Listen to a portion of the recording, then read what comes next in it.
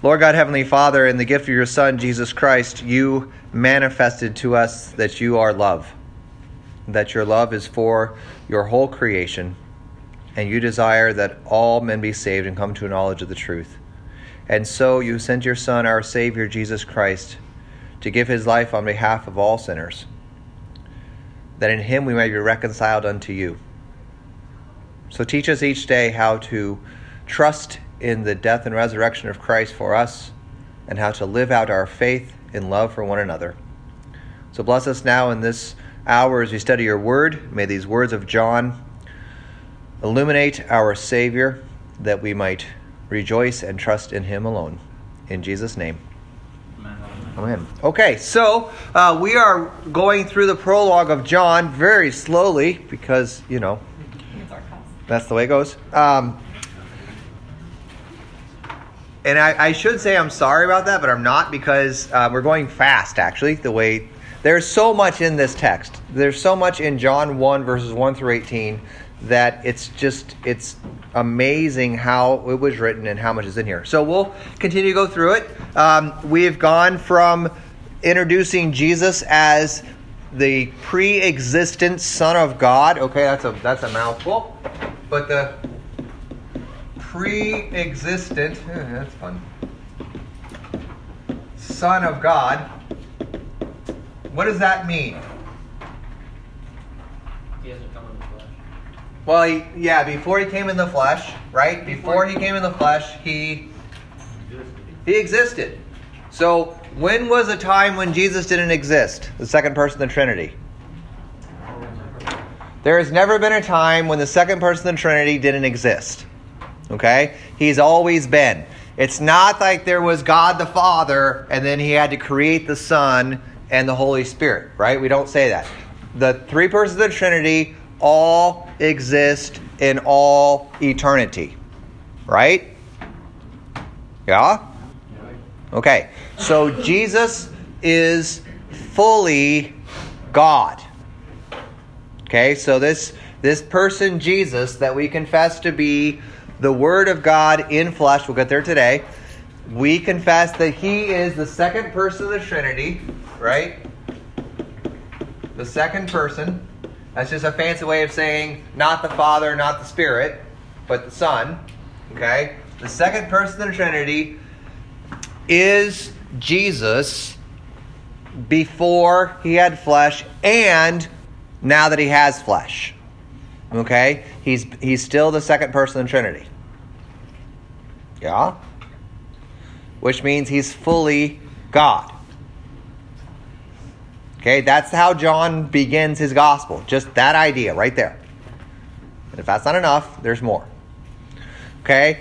So he also talks about how this word is not the first person of the Trinity. Right? There are different persons in this idea of God. Yeah? Remember that? So this word who is in the beginning is not the same thing as God, because he was with God, right? But before you go too far, he is God.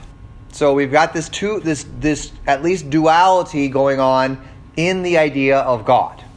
And yet we know that God, there's only one God, right? So in this one God, there's at least two different ideas or something's going on here in John's gospel. We call those persons. Now, we'll learn later there's a third, and that's the Holy Spirit, but we're not there yet. Okay? And then we moved on and we realized that this second person of the Trinity, the Son of God, is actually the one through whom the world was created. And apart from him, nothing was created. Everything that exists because of the second person of the Trinity, because of this word. Okay? And in him was life, and this life was the light of men. Then we met this guy who came from God. His name is John. Okay? And he came to bear witness about the light. That's where we're kind of in that section right now. Okay? Any questions from what we've done so far? This is our 5th week, and we're on verse 6. I was Matt. reading a devotion at one point, and it was talking about the morning star, Yeah. and like it was referring to like both Christ and Satan. Right. So it was just kind of confusing because like they talk about the morning star. I mean, I know Satan was created. Just say Christ existed. Or he existed. Yeah. So Created. Lucifer is the name. This is kind of all gets a little weird. Lucifer is Satan's name as an angel, if you want to think of it that way. Satan was an angel of God who fell into sin and became Satan. Satan means what? Do you know what Satan means? It just means deceiver. He's the guy who deceives. Okay, he's the deceiving guy. Okay, so the Satanas is the one who deceives or lies. So Lucifer is kind of the easiest way to think of it is, that's his angel name. Okay, and it means that he's like this light guy.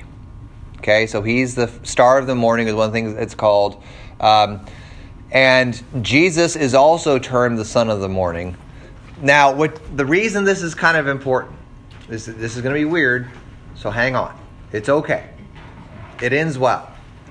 But when you look at the archangels, Michael, Gabriel, Raphael, and possibly Lucifer, if he was an archangel, which it seems like he might have been, Jesus is described in similar ways that they are described, or more accurately saying it, they share some of the qualities that are used to describe Jesus. This is extremely true with the archangel Michael.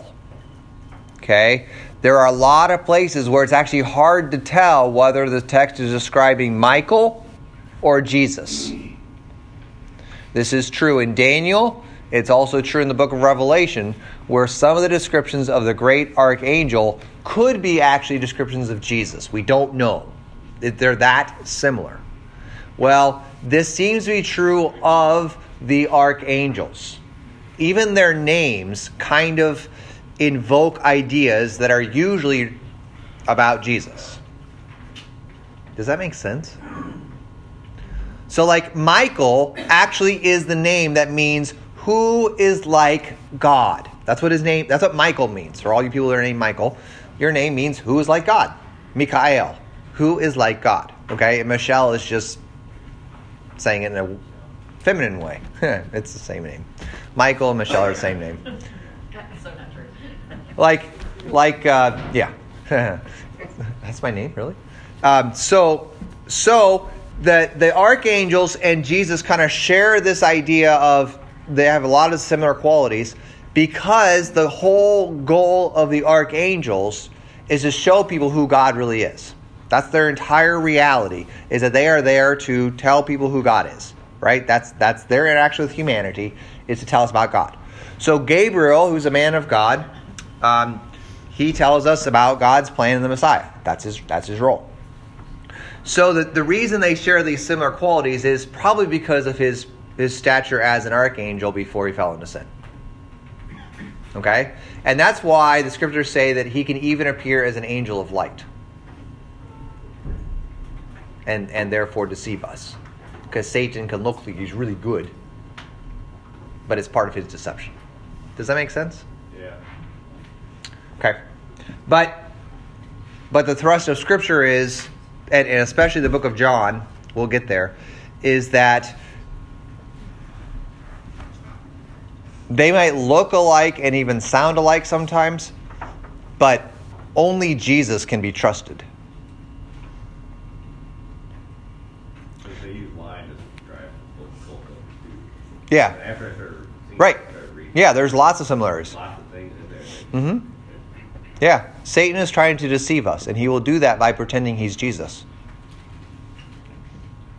So he prowls around like a roaring lion, and Jesus is described as a lion of the tribe of Judah. So Satan will try to pretend he's like Jesus and get you to follow him. This is actually a huge issue. Yeah, we need to get to this. But I just can't say this enough. There's only one trustworthy guy. Only one. And he's the one who is actually God in the flesh. He's the only one that you put all of your trust in. He's the only one. No one else. Paul is only trustworthy because he is speaking on behalf of Jesus. Peter is only trustworthy because he's speaking on behalf of Jesus. John is only trustworthy because he's speaking the words of Jesus. Right? This is in our liturgy. When it comes time to forgive your sins, what does your pastor say?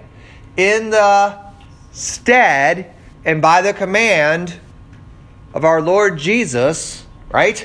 What is he saying? I am speaking the words of Jesus. That's why they're trustworthy and true. Okay? So this is a huge issue in the New Testament is, can you trust any of these words? Can you trust what Jesus says? And the question is, if you say yes, why? What makes his words trustworthy? Because he's actually God. And even in his humanity, he does nothing outside the will of God. So every word of Jesus is the word of God. Every action of Jesus is the action of God. Who else can that be said about? Tom's raising his hand. It can be said about Tom also, apparently. I wasn't looking for volunteers, but we got one. Now, who else can you say that? That all of his actions and all of his words are those of God? You can't see him. He doesn't have any actions. What other person can you say that about? Nobody. Welcome to the New Testament. Okay? That's the point. This is the one guy that you can look at and say, when he speaks, it's the word of God. When he acts, it's the actions of God. So therefore, when he dies and he rises, that's God for you. When John starts, he starts with the word being at the beginning of creation. The word has no beginning and no ending. But the word made flesh is how the theologian came of that as the beginning and the death. Because initially he was across the face of the waters of the creation. Yeah. As eternal. Yep. But there's a beginning to the word made flesh. That's right. We'll get there. Maybe. That's number 3. That's literally number 3. But we'll see if we get there. All right. Last week we only got to 2, so How many weeks down are we going to get there? Yeah, it's going to take a while. Oh, okay. It's just going to take a while. All right, so let's read 6 through 13. Let's read John 1 verses 6 through 13. There was a man sent from God whose name was John. He came as a witness to bear witness about the light, that all might believe through him. He was not the light, but came to bear witness about the light. The true light, which enlightens everyone, was coming into the world. He was in the world, and the world was made through him, yet the world did not know him. He came to his own, and his own people did not receive him. But to all who did receive him, who believed in his name, he gave the right to become children of God, who were born not of blood, nor of the will of the flesh, nor of the will of man, but of God. Okay, thank you. So number 1, what is the will of God? Could you say that for everything but sin? Yeah, you can. But what is it here? What is it in this text? That all might believe in the light, and that all might become the children of God. Okay, these are interesting ideas. John is sent as a witness to the light. He's not the light, but he is sent in order that all might believe in the light. Right? So God sends a guy named John the Baptist, not the writer of the gospel, the baptizer John guy. He is sent for the purpose of helping people believe in the light. Okay? So God did this, and God's will in doing this is that all might believe in the light. So we have this will of God focused on people believing in the light, and his name is Jesus, right? We know that Jesus is the light. So that we have the idea that God's will is believing in Jesus, and then, therefore, or through that, become children of God. Okay? So, the will of God is that all might believe in Jesus and thereby become children of God. That's his will. That's what God wants to happen. Yeah, Matt. Just at the end where it talks about we were born out of blood nor will, I mean, I guess he wants us to know it was all him. Right, exactly. It's all him, not us. That's huge. Very good. Okay, so the way this comes about then, who allows you to believe in Jesus and therefore become a child of God? Who does that? The arrows. Yes, the arrows. Well, not yet. It will be later. The Holy Spirit. There's a Holy Spirit in the prologue of John. Who does that? The Word. Yeah. Jesus. Yeah. In the prologue, what does it say? There is a man sent from God. And they become children not by the will of man, but by the will of God. Okay? So, God is the one who does this. God is in charge of you believing in Jesus and you becoming a child of God. God does that, and he's in charge of it. That's all in his realm. Not in yours. Okay? Do you believe that? Do you see what John is saying here? I mean, that's pretty explicit in the text. Now, just a side note. This is just kind of fun. Believing is used in John all over the place. This is the gospel of believing. Okay, way more than the rest of the gospels. Faith is never used in the Gospel of John. The verb believing is used all over the place, but the noun faith is never used. So what this means in John's Gospel, believing is actually an active thing. It's not an object or a thing you have or possess, like I have faith. No, believing is something you do. You believe in God. You believe in Jesus. You trust in Him. Okay? It's a verb. In the Gospel of John, it's always a verb. These things are written that you might believe that Jesus is the Christ, the Son of God. By believing, you would have life in His name. So this belief is something that has to do with living. You're alive in Christ. You trust in Him. And the result of believing is that you become children of God. Okay? So the result of believing is that you become children of God. But aren't we all children of God? Some people are children of Satan. Through our baptism, we are made children of God. That's in 3. We're not in 3 yet. And is this, I'm looking at the New International Version. I don't know what the Greek says. So, children born not of natural descent nor of human decision.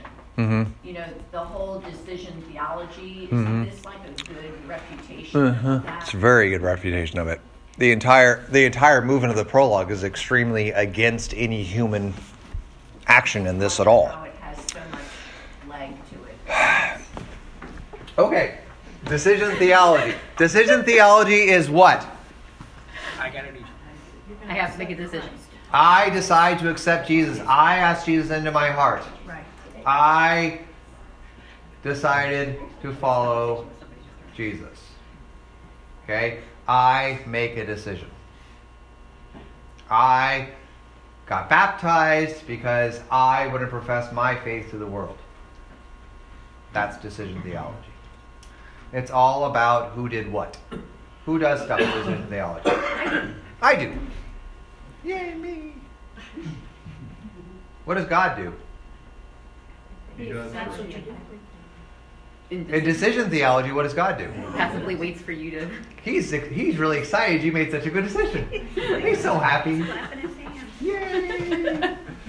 You decided to love me. Where in the Bible do you have people deciding? Mostly in bed. But you have to. You have to believe. You have to accept it. So you have to at some point. I don't know if the word decision is the right word, but you have. If you don't take it in, You reject it. yeah. Yeah, that's right. Good. Doesn't the Holy Spirit push you to? Oh boy. That's not in John 1 at all. There's no Holy Spirit in John 1. I've always thought of it as like, God can do for us what we can't do for ourselves. So he puts this thing in like this belief, and for me, he took an obsession out of my head that I couldn't do on my own, couldn't do, and then he allows us to do things that we can do on our own. We have to do footwork, do things, and that's kind of where I feel that we have a decision of what we do, I guess. Why? We have some bound will. I remember that. What? Yeah. Why do we want to play a role in our salvation? Because it's all about Because you're always trained to achieve. Okay, good. That's a very good observation. One of the reasons that this is so prevalent in America is because America is based on the whole idea that I And the king of my destiny. am the king of my destiny. I am in charge of making sure I get what I want. Okay? So what happens is this is pretty much the whole point of Scripture. So it's not going to be an easy answer. But the reality is that our sinfulness has taught us that I am the center of my existence. I am the most important aspect in my existence. Therefore, when it comes to the most important thing, I have to play a part. So it's going to talk about whether or not I am saved. It's only logical that I would play a part in that. And then we wake up in the morning and we say, well, if I didn't set my alarm and I didn't get out of bed, I wouldn't be in church. So obviously, I am in charge of making this decision. If I never went to church, I wouldn't be a Christian. Therefore, when I decided to read the Bible and I decided to go to church, I decided to be a Christian. Right? And we say, well, some people aren't here. That's their decision. We came. So what's the difference between me and them? It's simple. I decided to come. They decided not to.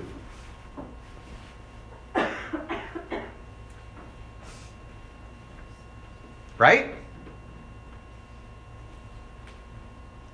No. It doesn't mean that they're not Christian. It just Yeah, it does. means-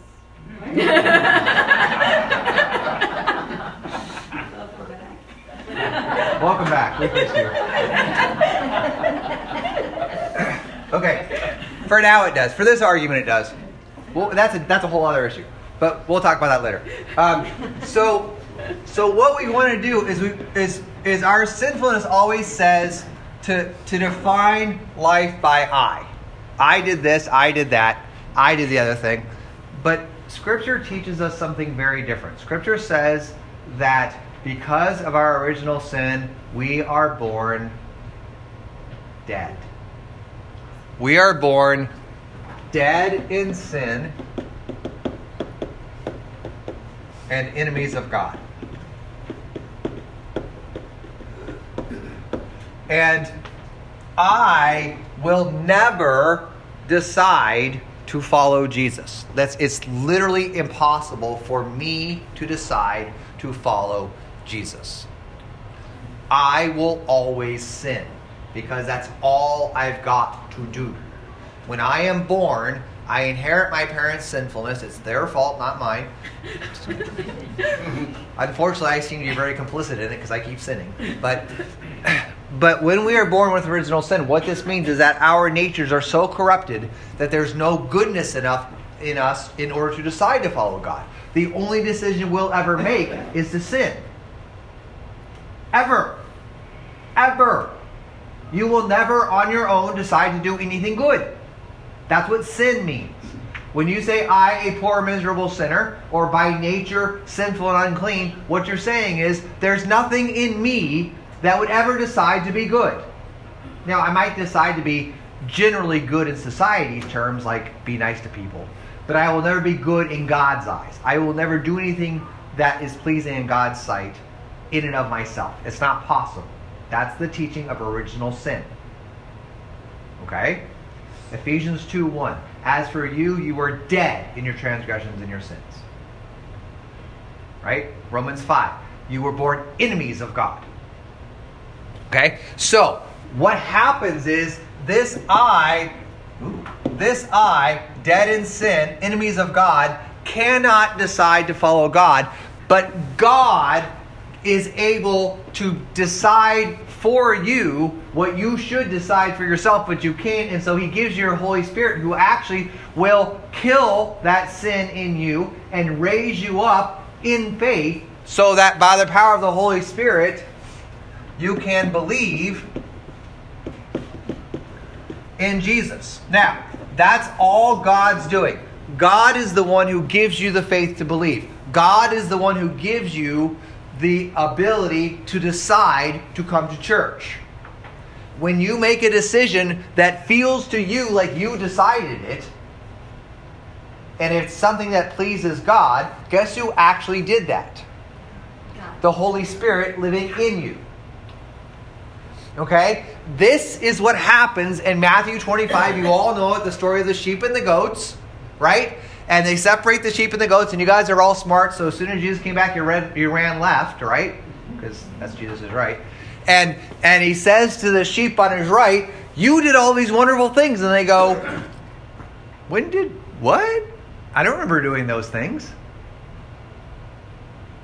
Because this is what it's like. The Holy Spirit is the one who's working the good works in you. Now, you decided to come to church this morning. Was that a good work? Yes. Yes. Who did that in you? The Holy Spirit. Does it feel like you made a decision? Yes. Who gave you that decision to make and make it good? It's the Holy Spirit. See, so what happens is, and this is the thrust of John, remember it says He came to His own and everyone rejected Him. But to those who did receive Him, well, how did they receive Him? Only by the power of the Holy Spirit. So there is no decision. I don't ask Jesus into my heart. I don't decide to believe. The Holy Spirit gives me faith, and then once I have that faith, I learn to make decisions according to the faith I have. So tonight, I can decide to do devotions before I go to bed. I can decide to read the Scriptures. Why? Because the Spirit is teaching me how to live in Christ.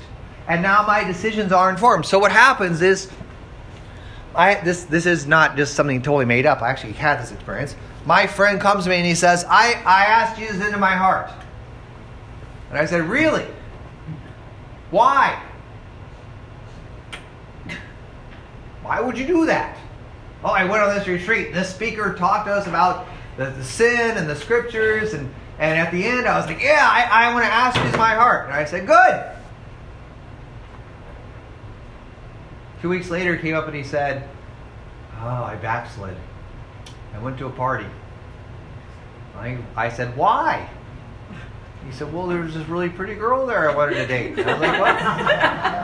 I understand. We were in high school. It's okay. And he said, but now I don't think I'm a Christian anymore. Because I don't feel the way I felt when I made that decision for Jesus.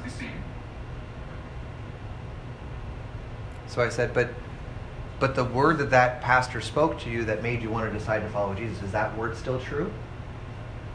He said, I hope so. And I said, it is. That word is what makes you a Christian, not your faith. Not your acceptance of it. Not your decision.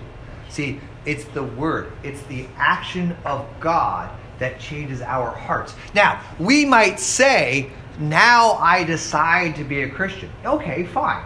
But that's secondary to what God has done in you through the hearing of His word. Right? See, these people say, I'm a Christian because I asked Jesus in my heart. They're just so wrong on the timing. They're not a Christian because they asked Jesus in their heart. They asked Jesus in their heart because they became a Christian. Because they heard the word. Because the Spirit said, hey, believe this. They went, okay. And they were misled into thinking it happened because they asked Jesus in their heart. No, they didn't. That's not why it happened. They asked Jesus in their heart because the word had changed them, had given them faith. That's what the Holy Spirit does. Right? Through the hearing of the word, our sinfulness is literally killed, and we're raised up in Christ to have a life of faith.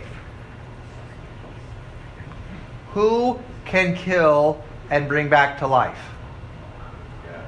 Only God. So who can save? Only God. So in the burning bush, that's kind of where my thought process is, what I said earlier. Because when he pauses and he stops and he turns around and walks back, and he sees it, and then the Lord sees that he does it. Yeah.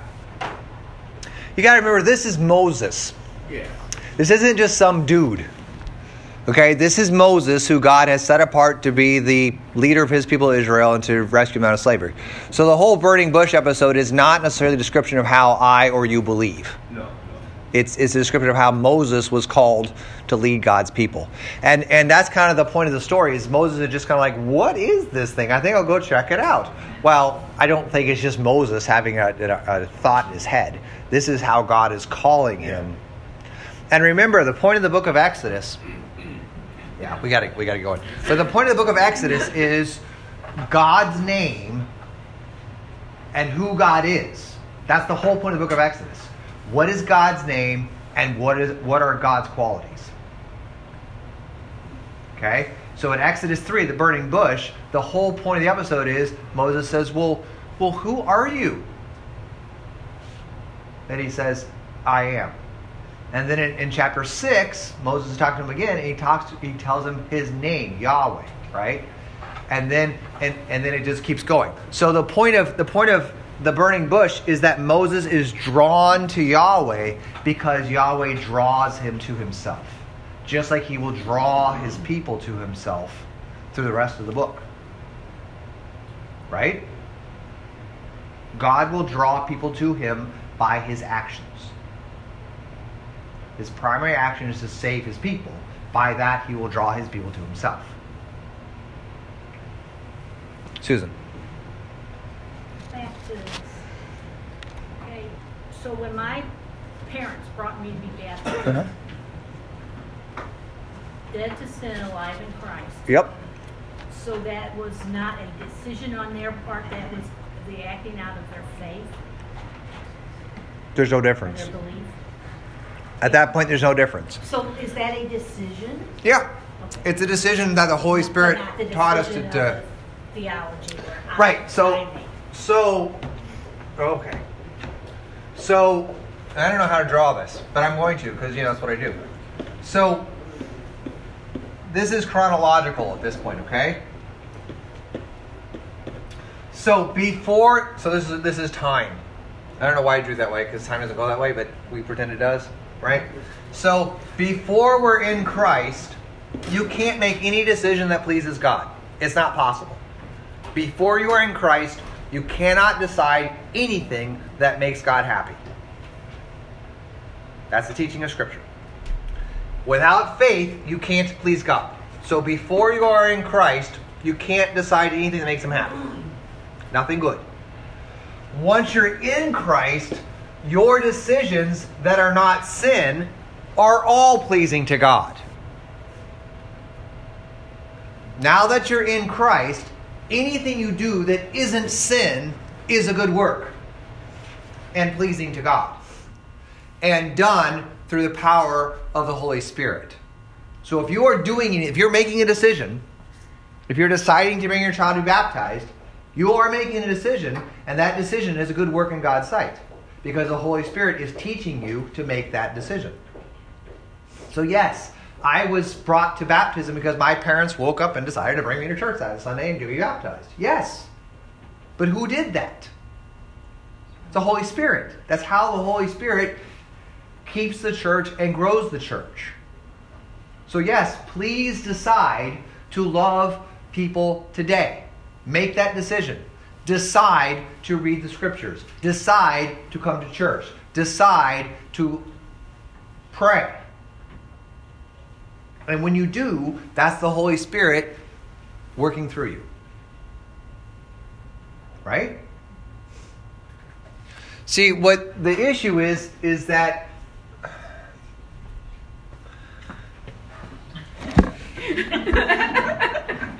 we'll get there in John 8. The illusion, the lie, the deception of Satan is that you are free. The lie is that you are free. You are not free. You will never be free. You will always serve a master. And I know that's offensive. Reminds me of Paul saying he's a bondservant of Christ. So we are too. It's exactly right. You will serve a master. The master of sin ends with death. And not just physical death, but spiritual death. Eternity of dying is the result of serving the master of sin and Satan. And all of us are born into that slavery. And everyone who sins is a slave to sin. John chapter 8. But you now serve a different master. Your master is gracious and loving and forgiving. And the result of serving this master is not death, but life. Life eternal. He sets us free. What's that? He sets us free. And that is actually freedom. Freedom is serving a gracious master. See, what happens is we want to be free of any master. We want to be our own master. And Satan says, go ahead, you can. Right? This is the whole point. He comes to Adam and Eve in the garden and he says, don't listen to God. Do what you think is best. And Eve goes, yeah.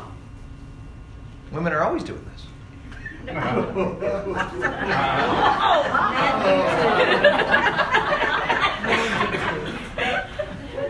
So,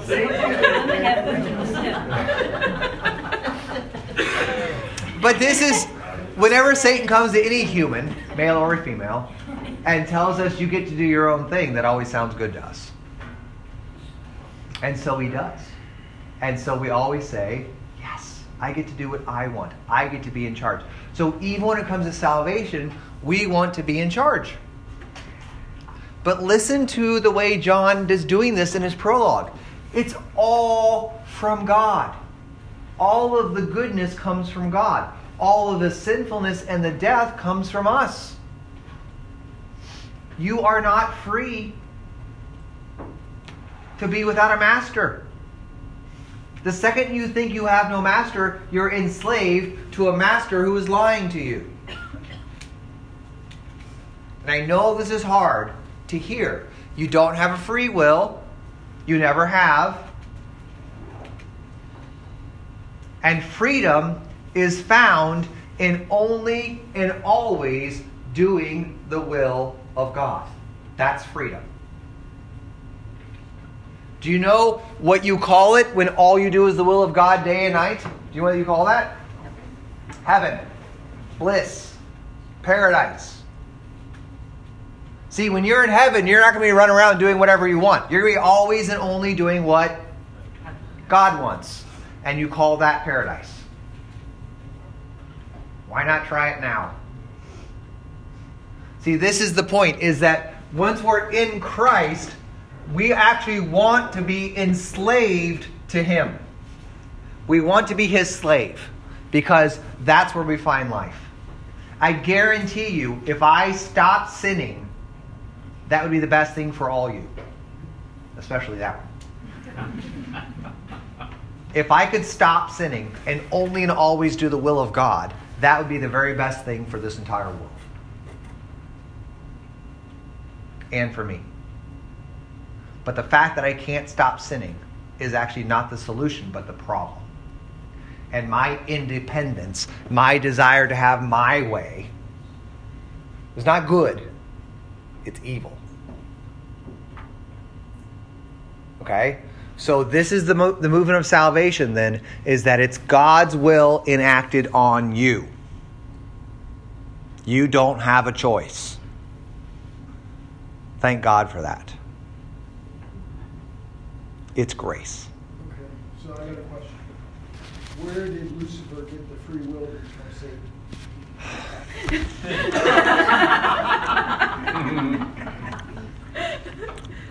30 seconds or less. I don't need 30 seconds. It's really simple. All right. We don't have a clue. Don't know. I don't have a clue. Same question of how did Adam and Eve sin? I have no idea. I have no clue. Free will is not the answer because it doesn't make any sense. The rest of Scripture doesn't testify to that. But I don't know. But isn't his will limited by? Right. You think it should be, but I don't know. I mean, it seems like it is at times when he goes in and he allows things to happen like this. Where Yeah, now Satan is bound by Christ. That's explicitly clear. But how did it happen in the first place? I don't have a clue. It doesn't make any sense. It shouldn't have happened. One theologian who I really respect says that the story of Genesis 3 should make us all say, what? Why would you decide to go against the one who created you and gave you this perfect place to live? Why would you do that? I don't understand that decision. Why would Eve listen to a snake instead of listening to the Creator who walks with her in the garden every day? Why would Adam go along with this? It doesn't make any sense. The story doesn't make sense. Here's the Creator who has given you everything good, and He's giving you a tree. If you want to live forever, just eat. I mean, He's like a Lutheran, right? He has potlucks. And by potlucks, you have life. And it's the perfect arrangement. This tree is a sacrament. There's a sacramental tree. And here comes a snake and goes, nah, don't take all that. Take death instead. And Eve goes, sounds good. No, it doesn't. That sounds awful. But that's how the story goes. It doesn't make any sense. But here's the thing. And this is actually something I do want you to think through. Does it actually explain our existence? What, Genesis 3? Yeah. The fall and the sin. Sure. Does original sin actually make sense in your daily encounters with human beings? Are people basically good who mess up every once in a while, or are people kind of bent on evil? Honestly. We're kind of bent on evil. There is a concupiscence. That's right. That's concupiscence. Good. So, what happens is...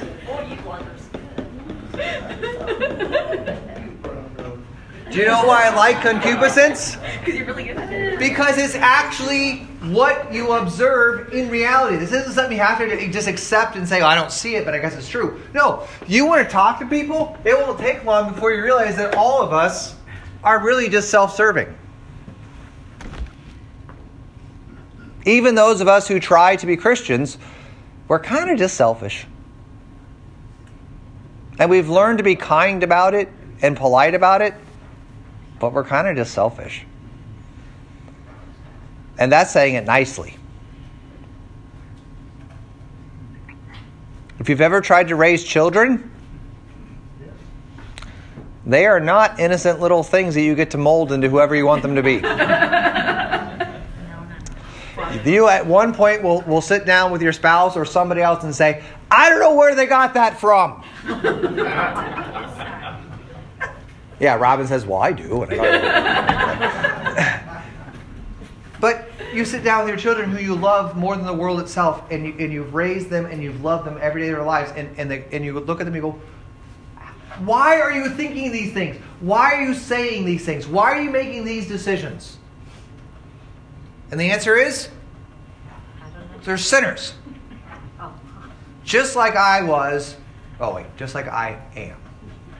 And so, it doesn't necessarily, I don't know, I don't have a clue how Satan fell. I don't have a clue. The Bible doesn't even say. All we know is he did. And with him went 1/3 of the heavens, which doesn't make any sense either. So not only Satan, but 1/3 of the holy angels are like, yeah, we like the anti-God guy. I don't know why. That doesn't make any sense. Wasn't it because he disagreed with God? Well, that's... Was doing things? Yeah, that's Milton's take on it in Milton's poem. And Dante. I mean, a lot of what we think we know about Satan is really from not the Bible. It's people trying to explain this. So the most prevalent idea was that Satan wanted to be God instead of God being God. But that's just kind of like saying sin in a different way. That's what all of us want. So we don't know. The Bible doesn't say. It just says he did fall. And now that he's fallen, he tries to get all of us to fall with him. That's all we know. Okay? I told you I get to number 3. We didn't even get to number 2. We're not even on number 2 yet. Okay, go ahead, Susan. Well, okay. More to the point, why did God create the tree of good and evil? And then why did he tell man to eat? You can have anything in the garden, but do not eat from the tree of knowledge of good and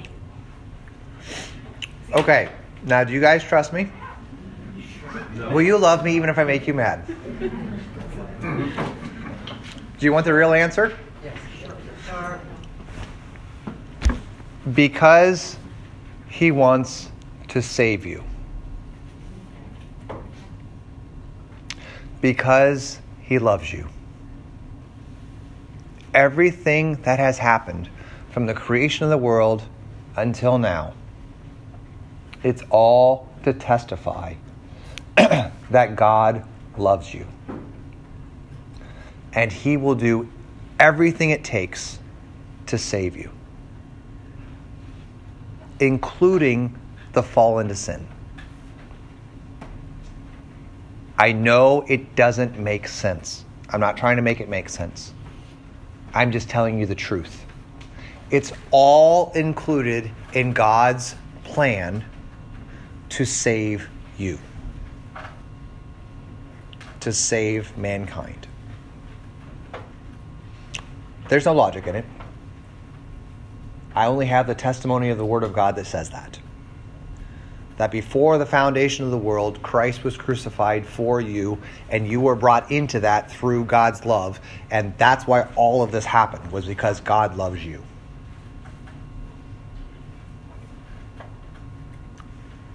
Nothing can happen, ever, that can separate you from that love. It's an eternal reality. And that eternal reality is all focused on the death and resurrection of Jesus, which makes all of this so that you are saved. That's all I know. That's the message of Scripture. So, I guess I'm trying to figure out, is this like because of original sin, or is this because of our American ideals, or what? It seems like it's almost like putting a big red button in the middle of the room and saying, don't push. We're all going to be circling that big red button, wanting to push it. You're going to push it. Right. This is what Paul says in Romans 7. He goes, it's not my fault I sin, it's God's fault. He says, here's the thing. If I was doing just fine, and then God comes along and says, don't covet, and I went, I got to covet something. Yes. He said, that's what I do. When God says don't, the first thing I do is this actually happened at work. This week, somebody went in our room and they wrote on the wall, "Do not erase." I have walked there every day going, "I want to erase the board." I didn't want to erase it before. It said don't erase.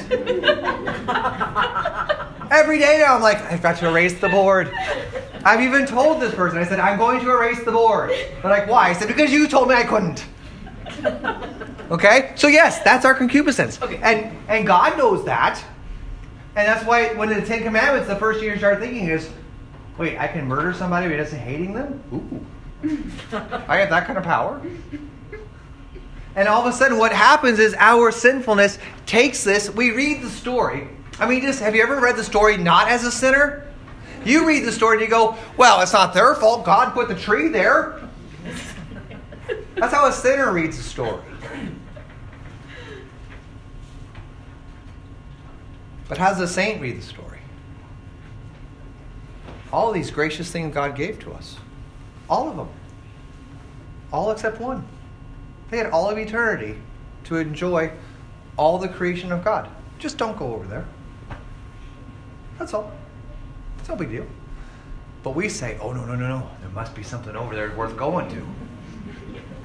If there's a big red button, there must be something, there's a good reason to push it. See, and what God is saying is, in Him, you have an eternity to enjoy all the good things. I know you're going to run over and push the button. I know. You are loved, you are forgiven, and you are eternally in Christ. Even if you push the button. Okay? So I don't know why. I can't answer the whys. All we can answer is what God has done to save us. That's the point of Scripture. Okay? So, number 2. I am going to ask you this. What is the opposite of the will of God? My will. Human will. The will of the flesh. Okay? This is exactly what he says. Children born of God, not born of the flesh, not born of blood, not born of a husband's will. Okay? So, you're either born of that or you're born of God. Well, guess what? You're now born of God. So live that way. Okay, let's pray. Lord God, Heavenly Father, we have a lot of questions. And we will never find the answers because many of them are divine mysteries. So draw us to the foot of the cross of Jesus Christ. For there we see that you are a God who loves, a God who forgives, and a God who gives life to all of us who have been made your children by your gracious work. Keep us ever in the one true faith. Let us love and serve with pure joy this week. In Jesus' name. Thank you all.